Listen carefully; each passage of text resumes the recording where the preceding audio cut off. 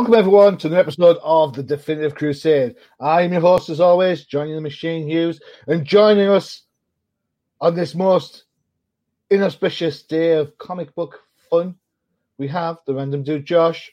Josh, how's it going? It is going. How are you, Johnny? I am very well indeed. The astute of you will notice that the Fantastic Four that we were is now down to the dynamic duo. Wait, does that mean I have to be Robin? That's exactly what that means. Okay, as long as I can be Jason Todd. Yep, I will get a crowbar for you, specially fitted as we speak. All right. Wow, you really killed that joke. All right, that's Jason Todd, apparently he's been exiled. He's been removed from the game. Oh, sorry, I meant Matthew, not Jason Todd.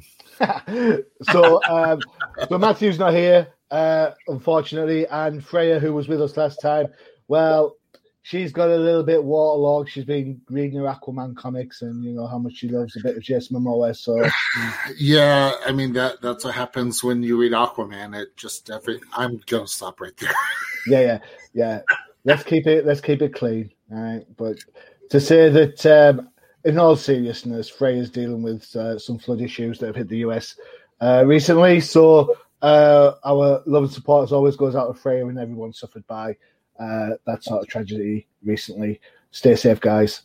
Keep your comics on the high shelves. Yeah. Yes. Yeah. Pets downstairs because they can swim. Comics upstairs because they can't. All right. Excellent. Public service announcement over. So with 3 books in, 3 books to go, what we're going to talk about? Well, I can't believe it's taken us this long to get to this book. And as you can tell by Josh's evil Joker cackling laugh, it's one of his choices. All right, strap yourselves in, boys and girls. Gamers at the ready. We have Batman Fortnite 0 points. And when I say 0 point, I mean there is practically no point. All right. Concept and story is Daniel Mustard. Written by Christos Cage. Pencils by Riley Brown. Inks by Nelson DiCastro. Colors by John Cleese. To be fair, the colors not in the Freya sense. The colors are gorgeous in this book. So John Cleese, well done. Yeah, and letters by and Will Design. Big shout out, first of all, to the cover. This cover's by Michael Janin, who we know from his run on Batman with Tom King, and of course, some Wonder Woman stuff before Future State. There you go. Whew. Josh, over to you. Yep. So this was my pick. Now, I have to be honest. I'm not a big Fortnite expert. However, I happen to have someone who is, and I thought it would be fun for this episode, since Matthew's been exiled, and obviously, as you mentioned, Freya's dealing with the flood stuff, which nobody wants to deal with at all. So I thought I would bring in a very, very special guest. Cool. And apparently, oh my goodness, it is Lucas. My mini-me from the Random Dad Chronicles. Lucas, how are you? Good. Okay, so what did you think about Batman Fortnite 0 point? Well, I thought it was kind of cool. Kind of? My favorite part was when Batman, the armored version, fighting against Batman 0 point. The Batman 0 point dude. I forget his name. So I think he's called Batman. Yeah, just Batman. Batman. Fighting against the armored Batman. Yeah. And Catwoman fighting against the armored Catwoman. So it's technically like Batman versus Batman? Yeah, I'm saying like it's technically it's against like the original and then the armored versions. Okay. So to provide some context of what's going on, you've got a number of the DC characters in the Fortnite universe. They're on Fortnite Island just trying to get back. And this alien, what's known as Zero Point, has taken over Fortnite Island, which, funny enough, is consistent with what is currently happening in the game. It is actually not an alien, but it is spoilers. An alien. Spoilers. Go away. But the interesting thing with this book is the fact that the story is playing very consistent with what's happening in the game. Specifically with this issue, in the game, this armored version of Batman was just brought into the game that you could get as a playable character. And I find it kind of interesting that he makes an appearance in issue 6 of the book. So this is taking a very unique twist in that it's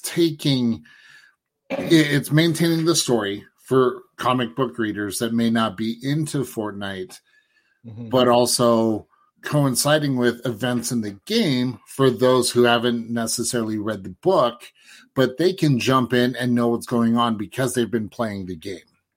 Right. Okay. So I have a quick question then for Lucas. Because I have never, ever, ever in a million years touched Fortnite in any shape, way, or form. So, how representative of Fortnite the game? So, how much does the comic actually look like the game?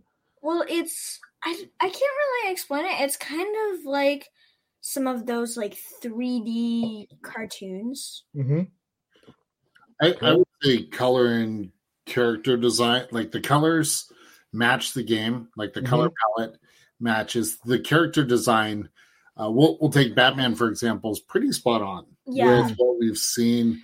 And also some characters are also, what is it called? I forgot what it's called. They're kind of comic, like, we're talking about in the game. Yes. Okay. Oh, okay. Yes. Cool. Like, and of course, we've got the flying bus, haven't we? That's how is that how players get into the game to start with? Is that Is that the thing? You start from the flying bus and then jump down into the island. Yeah. And last season, on season 6, if you jumped into the 0 Point, you can gain full shield. Right, okay. Or maybe 75 shield. I can't remember. And also, there used to be the Mandalorian, and you could, if you're playing on like PlayStation, you could press X in Xbox One. So that'd be square on PlayStation. Yeah, and you jump into the sand, and then no one could see you. It just looked like flat, and then you jump out. Okay, down. Cool. So what he's really saying is, Johnny, if you want to escape from this book, you need to press square, jump into the sand, and you'll never have to read this again. No. Cool, excellent. And is that where I meet the Sarlacc and slowly digest for 1,000 years? Well, No. You know what? For you, it may be better than some of the other books we've read, or I've picked. Oh, in the past. To me, I'm not a Fortnite player, all right? So for me, I came into this book pretty much as it's another alternative Batman universe. And it pretty much is, because Gordon's kicking around. There are some overhangs from the DCU proper. If you'd like to jump to page 17, please. Joshua? That was, 17. We jump in, like, after they go through the... Yeah, one more page forward. There you go. And there's the Bat-Cat romance in full, the bit where they're on the boat with the villains in the top corner. My favourite outfit for Catwoman ever, the purple dress, and then, of course, the marriage proposal, the letter, and where they are now. I said this is no point, and for me, this is exactly where I feel on this book. It doesn't say anything to me about Batman that I'm going to buy this book. I'm not a Fortnite player, so I'm not going to buy it either. Which was a shame, because I think the Catwoman costume on this Catwoman, the Selena character, absolutely gorgeous. So much better than the current look in a real. I mean, the fishnets highlights on the legs for a start is always going to be a winner with a chicken dinner for me, but hey ho. Story wise, it's nice and convenient. Lost the memory. Art wise, some places it's really, really good. Some places it's really, really cheesy. You know what? Do you know what I think disappoints me the most about this book is how good the Injustice comic book used to be. Yeah. For the Injustice games, and now this comes out, and I know it's a different audience for a start, so that probably explains it for a large part. But I was kind of like take it or leave it. And then, of course, halfway through, the last third of the book, if I may share an image, please. Okay. Yeah, halfway through the book, of course, we all find out that this guy turns up. That's right, he's in it. That's Judge Death. Others may know him as the Batman Who Laughs, but it is Judge Death. Oh, it's the dude that we played on Mortal Kombat? The dude that you beat me with? Yes. Whoa. Yes, right, you beat me on Mulder. No, whoa. You cannot... Lucas, you have been done a disservice, my friend. You have been done a disservice. This guy... He hates Judge Death as much as he hates the Batman Who Laughs. Never let him pick such a hypocrite, Joshua. Just such a hypocrite. How dare you call my father a hypocrite? So, hey, now that you've thrown me under the bus, which I find consistent with this book, I will let you go upstairs. You play. Thank you so much for coming onto the show. I love you. Wait, I want to say something. This book is kind of like the book that we did. When I was little, the one when Batman, Wrong Earth. No, when they went into the Ninja Turtle universe. Yes, another cross-platform. Yes, so. I remember that. That just book made me think of that. So, yep, which is better than? Right. I love you. Goodbye. I'm glad you were having fun on the show. Head upstairs. Go. Go. Goodbye, I vanished. Goodbye. There you go. That's an impromptu time to tell you to not forget to check out the Random Dad Chronicles with Josh and Lucas as they go through a range of different books. And we'll also be doing some gameplay videos as well. So not Magic the Gathering. Actually, I've already done one game with him. That one's on my personal YouTube channel. Did you win? He did, actually. But I think the biggest thing to take out of the Batman Fortnite book is this book is really designed for people who are into Fortnite, especially kids. This is a kid-friendly book. Yeah. So if you're wanting to get your kids reading a little bit more during the summer, definitely pick this up for that purpose, especially if they play Fortnite, because you're making the connections of a franchise that they know. So it's only 6 issues deep, so that's trade paperback territory. So if you can't find the floppies, go check out I'm sure the trade will be out in like 2 weeks, 3 weeks, something stuff like that. Yeah. Also, you can always get them digitally from Comixology or DC Direct. So there you go. I am kind of curious because I know that Superman will be coming into this particular season of the game, so I'm curious to see how they work that into this. I don't know. We'll see. Well, isn't Fortnite a magic world? And if that's the case, then Superman's going to be pretty much up the creek without a certain paddle. Well, yeah, but where this is really focusing on aliens. All right, okay. This season. Oh, Superman being an alien because he's from Krypton. Right. Yeah. Right. Cool. All right. Excellent. There you go. My nephews play Fortnite a lot, and they never tire of telling me how sad I am because I don't play it. So there you go. Well, you know what? You could be their hero and say, but you know what? I at least read a comic book about it. So. Read is a very loose term. Yeah, pretty much. I was like, "Oh, fishnets." Okay. I do like that costume design for Calvin. Yeah, it rocks. Even the armored version when she comes in with a little tank top type thing going on. It really frustrates me how some of these kind of throwaway crossovers can get the characters so bang on point, and yet the main books flounder a little bit. It really sort of irks me. I mean, fair enough, the main books have got probably an overreaching arc to worry about, but if Freya was here right now, she'd be spitting feathers because she hates the new Catwoman outfit with the shoulder bits cut out and stuff. And but no, hey ho, what can you do? All right, okay. So from one crossover type thing onto our next. I don't know if this is a crossover or more of a reimage, I suppose. But we have Justice League Infinity #1. Now, this is a book that is aimed squarely at us fans of Justice League, the cartoon show, and Justice League Unlimited. It's written by J.M. DeMatteis, one of my favorite writers of all time, along with James Tucker, who was writer producer on a range of animation stuff, including Justice League. Of course, Batman Brave and the Bold is probably the big one that you'll know him from. Ethan Beavers provides the animated style art. Colors are by Nick Filardi, and then letterer Tom Napolitano gets to have lots of work cut out for all the chaos and all the words that have to come along with it. There you go. What did you think of this book? Bit of a blast from the past, or do you think that it was a little bit too loose and candid? The colours were nice. Oh no! Outcomes.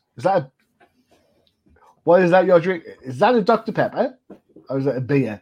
Oh, totally a beer right now.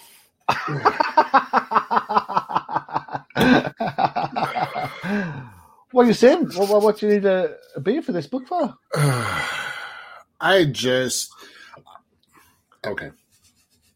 Hold on.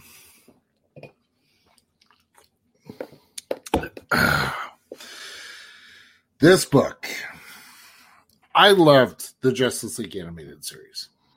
Loved it. Who didn't? People who don't know what a good cartoon is. But this book, I don't know if it was the art style or just the story, but it was not for me. I struggled with it. I think the biggest part was the fact that the artwork reminded me too much of Teen Titans Go. Oh, okay. Yeah, that's a bit of a shout. Okay. So if we were to take Justice League and make it a Justice League Go, it's actually Justice League Infinite. And that's why I cracked this open this early. Well, it's drink o'clock. It's always drink o'clock somewhere in the world. Right? Exactly. But, yeah, it was cool to see all the different characters from the Justice League cartoon, seeing John Stewart's Green Lantern. Yep. But it was just too campy. All right. Way too campy for me. So I'm sure there are plenty of people out there who enjoy this book, who enjoy the feel of it, but the colors were gorgeous, though. I have to give credit where credit is due. You think? Okay, cool. Well, maybe that's the White Claw talking. I don't know. Okay, so for fans of the Justice League cartoon show, this art looks to emulate that style. Does it do it justice? No pun intended. Well, I think it takes it a little bit too far to the caricature, to be honest, because the Justice League art, whilst it's a cartoon, sure, there is a lot of maturity to some of the lines. Here, it's just shapes on top of shapes. And yes, I know that's what art's made up of. So, let's not you know. But good to see characters like Amazo. I love the Justice League version of Amazo. Yeah. Class. Every episode he's in is just brilliant. So I like seeing Amazo. Every time I see him, I can't help but hearing Robert Picardo's voice in my head. Mm-hmm. Yeah. So let me ask you this. Did you, when you were reading this, did you have his voice in your head reading his lines? Mm-hmm. I have them all. That's fair. I mean, I have Kevin Conroy's voice whenever I read any Batman book. And you know, Sue Eisenberg for Wonder Woman. Mm-hmm. Yeah. Perfect. You know, the comic does what it says on the tin. It's to evoke or invoke those memories of the Justice League cartoon. Yeah. You know? I'm lucky in that I've got the DVD box set of the entire run. So anytime I want to watch it, I just boom, go for it. And what tends to happen is I think, I want to watch one episode, and then I end up have to go back right to the start and watch them all the way through. So that's bonkers. This is the unlimited styling because it's not just the 7 heroes; it's the full, a larger contingent, I suppose. I like the morose Martian Manhunter, which again ties into the continuity of the cartoon show. Yeah. And other than that, you know, there's a great big battle in, you know, Calibac and Granny Goodness are going at it again. And it kind of seems a bit pointless, but the main that's the distraction, that's the smoke. What the main thrust of the story is what's going on with the Amazo. So you know, I suppose the action scene's just there to sort of warm you up to what's going to come next. But overall, I mean, that page there with the Martian, love that page. Look how good the colours on there are with the hues of the green going on. You know, it is what it is. It's a Justice League book based on the cartoon show. Is it a step too far in the art? Yeah, probably. Has it got some nice writing in? Yes, it most certainly has. Mm-hmm. So, you know, I'd like to see this kind of hit plateau out and kind of find its range. But yeah. Yeah, it definitely has two different audiences. One is going to be, as you said, the older audience who remembers watching the cartoon. I know. You say? Hey, I did not put a specific age on older. Because the other demographic that this is targeted for are those younger readers. Yeah, again, it's kid friendly. So again, you know, like this is a book. I actually had Lucas take a look at this as well, and he had mentioned that it was like a cartoon, and he's not wrong. no, definitely not, because it originated from a cartoon. So, I did like seeing, you know, this style of Superman. It did bring Tim Daly's voice into my head when reading Superman. Yeah. So, but yeah, again, not my thing, but it wasn't a horrible book. I mean, I've read worse. Yeah, Fortnite. Future State Gotham. Ooh, yeah. And if anybody's saying I'm only saying that because Matthew's not here, trust me, you saw the pod. I said it while he was, so you know what I'm saying, you know. Yeah. Most Red Hood books are. Hey, you said that, not me. You said that. Hey, Matthew's not here to defend himself, so I'm just going to say all Red Hood books, but you know. Hey, not Under the Red Hood was good. It was good. The problem with Under the Red Hood is that it was done first in Hush.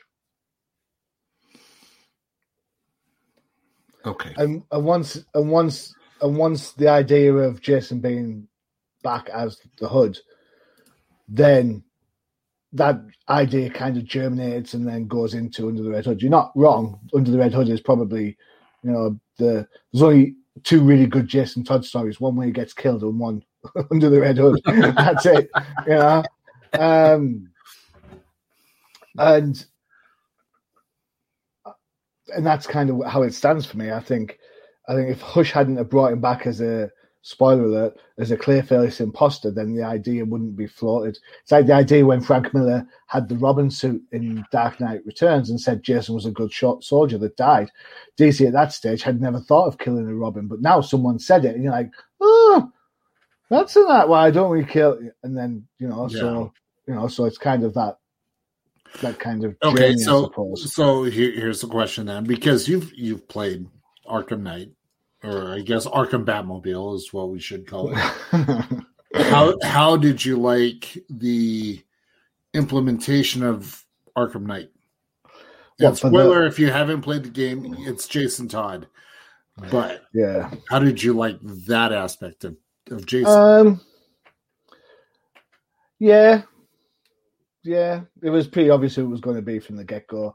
I tell you what, I did like the bit where they're doing the flashback scenes and they're in the movie set and you see Jason captured by the Joker and you see some of the sort of like trauma that was put upon him and the mental stress that was put on him at that stage.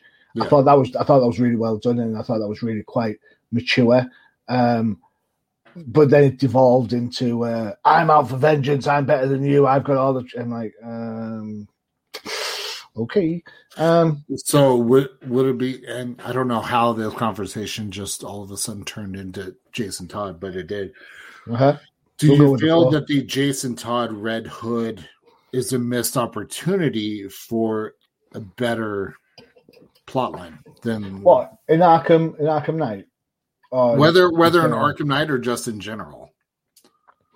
I think, as much as I hate to say this, I think Jason Todd serves an absolute vital purpose to the mythos of Batman, mainly because without that dissenting voice, the one that always complains or says no, Bat Family turns out to be nothing like other than the Star Trek Next Generation crew, where nobody ever complains about anything. The captain says we do this and everyone does it. There's a reason why DS9 is more interesting, because everyone argues. It's the Jason Todd character that's the one that doesn't play by the rules. Yeah. So sometimes Batman needs that kind of foil.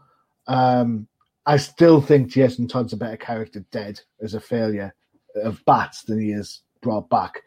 Do you think the Red Hood, though, is almost like tormenting Batman of that failure? No, because there's no ramifications now, is there? There's no there's no recourse. It's like, oh, he died, but now he's back. And I get where you're coming from, that every action that Jason then does could be seen as a in-your-face failure boy, but it's not. It doesn't play out like that. It's always Bats looking to solve his troubled soul. And I think, just give up and just let him be. Yeah, there you go. That's fair.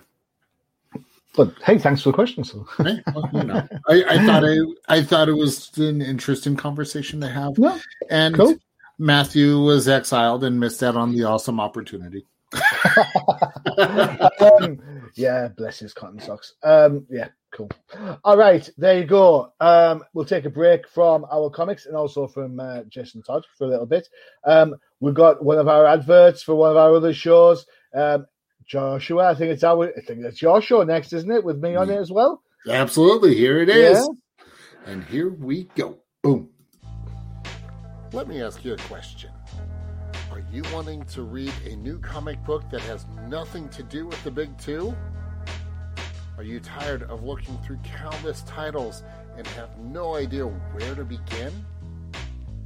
Well, don't you worry, because the Random Dude Josh and Johnny the Machine Hughes has the podcast for you. Flipside Focus, only on the Undercover Capes Podcast Network.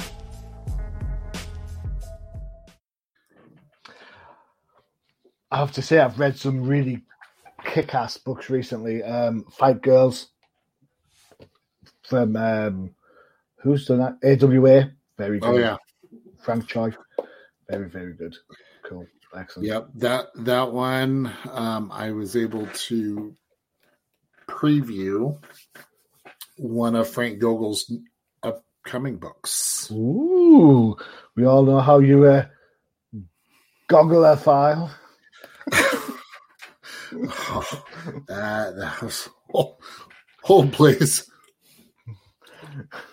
That was bad. No, I'm super excited. Frank's got a lot of really cool stuff coming out. I mean, he's got his Power Rangers book that just came out, so lots of awesome stuff in the indie circuit. So make sure to check that out. And this Thursday, we got a special guest. We have the writer creator of Van Back. For those fans from a while ago, you know how much we rated this book when we looked at it in a single format form. It's now come out in multimedia, so we'll get to talk to Owen Hammer about that creation. There you go. Mm-hmm. Cool. All good in the Red Hood. All right. Sorry, I couldn't resist that one. Speaking of red, this next book. All right. So, full disclosure, this next book is Matthew's choice. So Matthew's not here to defend himself. Or else we'd be slapping his shins for him. All right. So it's DC Horror Presents The Conjuring, The Lovers, number 2 of 5. All right. Okay. So this is written by David L. Johnson, McGoldrick, and Rex Ogle. Art by Gary Brown. Colours by Mike Spicer. And letters by Becca Carey. There is a second story on Tales from the Artifact Room. And it's called The Bloody Bride. It's written by Chi Grayson. Art by Juan Ferreira. And letters by Becca Carey. We'll start with the main story first. The main story has this young lady off to college, getting out of a small town existence. And whilst she is there in college, trying to find new friends and get away from an isolated lifestyle, she comes across a voice who kind of gives her lots of bad advice, gives her loads of grief, body image issues, gender issues, some ID issues, I guess. Mm-hmm. Some sexuality stuff in there. So this is a mature reader book. So, don't think, we can go from, in Justice League Infinity straight to this, send the kids to bed to get this one out, please. That would be cool. And it pretty much follows the tried and true method of a horror story, in that you get hints and little snippets of the greater horror as it kind of coalesces around the heroine. And makes her see things in a different worldview and kind of challenges her a little bit before forcing her to do something truly horrific. Mm-hmm. All right. Joshua, I'm not sure about how you feel, but I think I've said this before, probably on flip side, to be honest. I'm not a huge horror fan when it comes to comic books. Some of the movies get me. I'm not a big fan of possession movies because they scare the bejesus out of me. But I think to do horror well, you have to have music to help generate that tension. Mm-hmm. And in a comics medium, whilst the colours here by Mike Spencer are absolutely spot on for giving you that kind of scary vibe, other than that, this could just be a Vertigo book, right? Yeah. I mean, this had a very indie feel to me. Mm-hmm. And we've read plenty of horror type books that felt this way. I think the thing that really stood out to me was this book can be taken, or at least this story can be taken in a couple different ways. I think it shows some of the demons that people tend to go through. That's a shout. That is a shout. Especially at that age. When going to college, you're trying to figure out who you are. And who you're going to be, to be exact. Exactly, yeah, and who you're going to be. And a lot of times, a lot of those insecurities that you have come out in full force. Mm-hmm. And we're essentially seeing that. Now, whether I'm taking that as a literal or a figurative sense of these demons, I don't know, because it'll depend on how the rest of the story goes. But that being said, I found this to be very, very intriguing. Of taking something that is very real. We all have our demons. We all deal with stuff, but then adding that horror feel to it. Love that page. This page here with the green face on. Yeah, very good. The one issue I did have, and we'll call this the spirit of Freya is kicking in. The design of her face right here, just kind of, I don't know. It just not one of the brightest moments of the book, but all right, okay, cool. But I mean, overall, as you said, it covers a myriad of things, and we see through her eyes, the demons she's battling with. Yeah. Cool.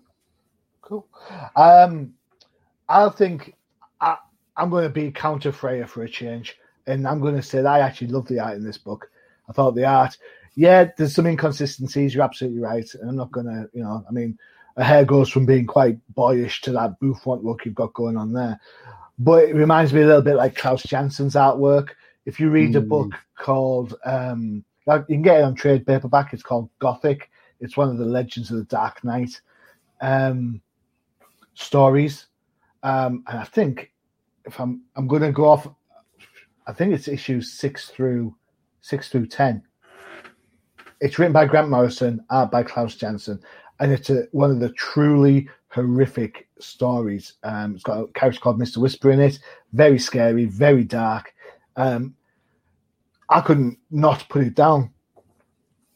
In fact, the first part of it scared me so much that I didn't read any more of the story until I had the full issues, so I could read it and find out that I couldn't go through like a whole 4 or 5 months not knowing what was going on. So, so the artwork there kind of reminds me of this, that kind of etchy, sketchy, kind of scratchy type of art. For the most part, it works really, really well.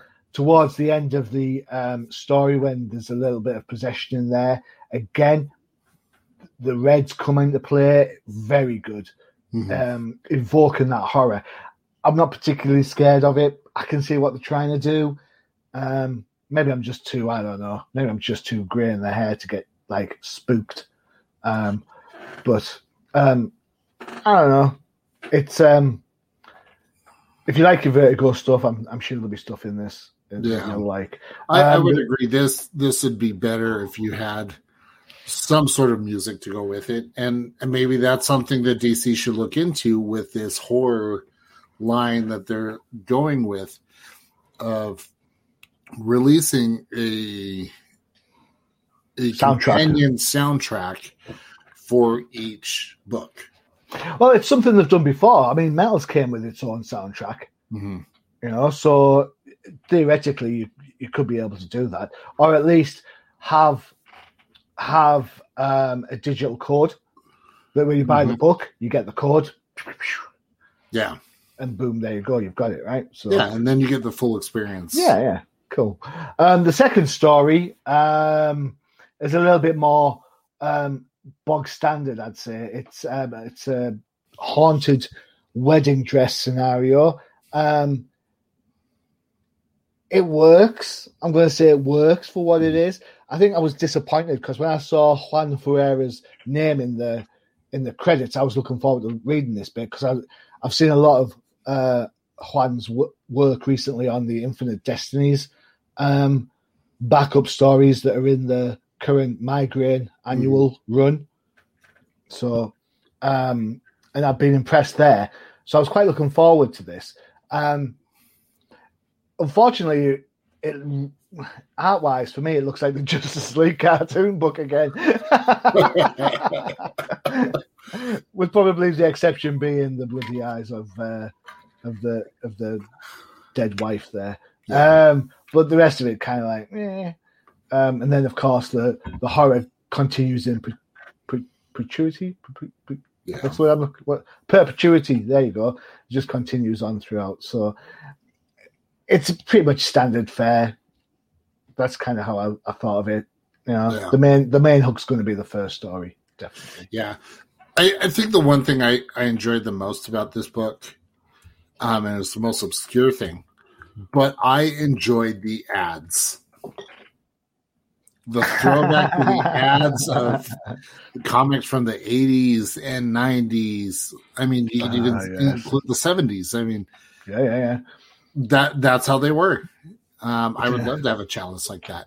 You know, I jumped to the last, you know, the hypnosis eyes, the pre-chewed gum, I mean, those are like the ads that you look to and go, I want that. I want that. I want that. Yeah. I want that. I remember those adverts in class because she always had to collect something, and you'd like get like so many points for whatever. I used to say to my mum, "How do you get this? How can I get my own seahorse family?" Right. And it says I have to do something and collect points or whatever. What's that all about? And she's like, "Yeah, it doesn't work over here. It's not for us. You have to do it." And she was like, "Oh, okay." Fine. You're just like, oh no. But I mean, all it's missing from this is a Hostess cupcake advert. Yeah, or the pills to make you super strong. Yeah, the superhero body, the X-ray glasses. You know, the Hostess one would be easy because I mean, it's got jam filling in, isn't it? That's just the blood. Yeah, man, that could kill me a Hostess cupcake. DC. I know you listen to this show.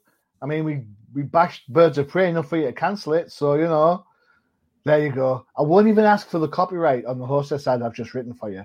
All right, so off you go. Oh, you know what, Johnny? I think to really bring some memories back. Oh, there we go. I think this is what it's so small. It's the seahorses. Yeah, the sea monkeys. Sea monkeys, there you go.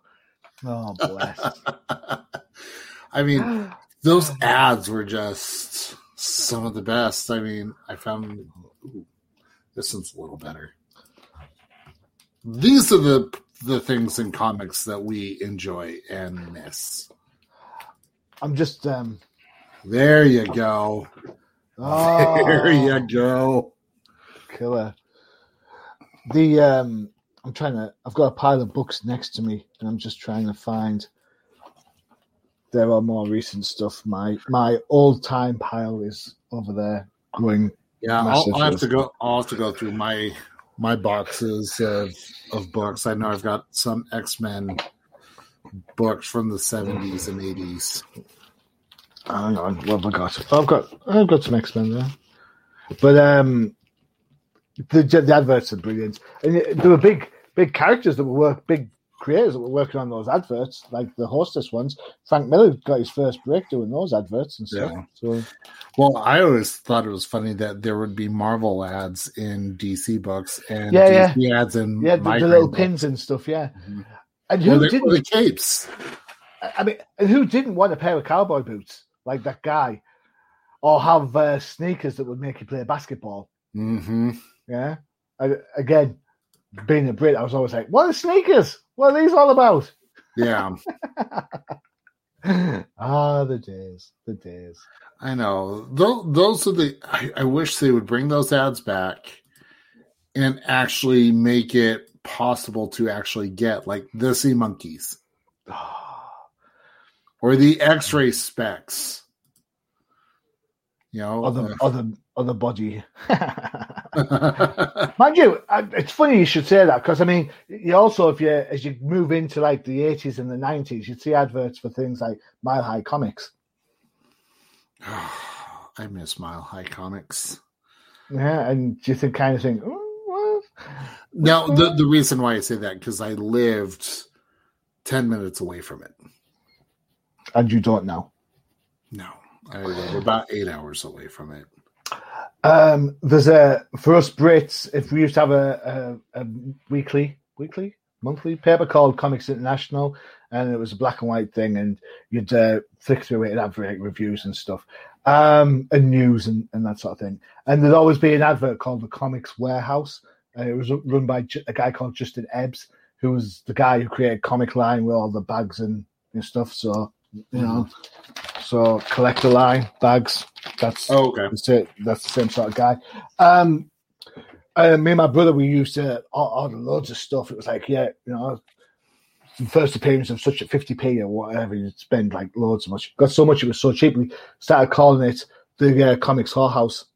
and then because so many of us were using it, we dropped the comics. It's like, right. Yeah. And like we'd be sat in the pub and we'd say, all right, have you got you're going down you go to the whorehouse to get some stuff? And everyone would be like, what are you talking about? What? Like, wait, what? Yeah, what? And I'm like, yeah. Is that where the fishnets thing started? No, fishnet started with Canary. There you go. Okay. What can I say? Those were the days.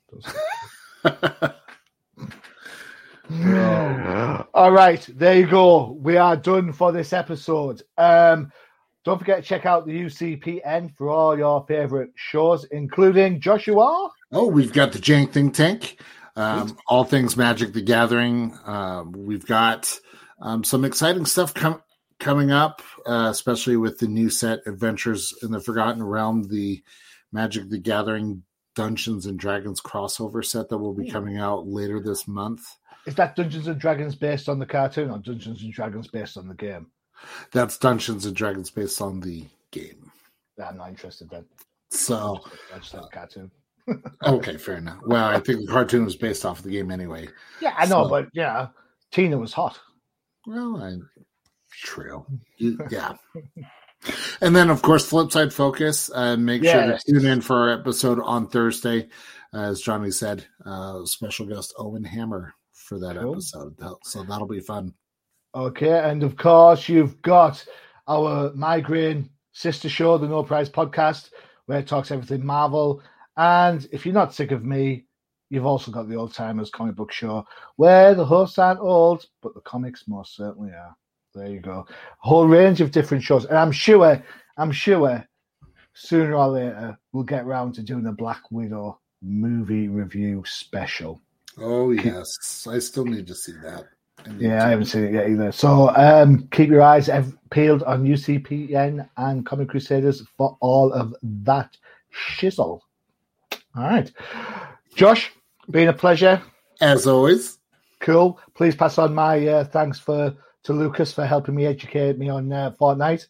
Will do. I'm sure he'll probably go kick my butt in Injustice Gods Among Us. Maybe. Okay. Cool.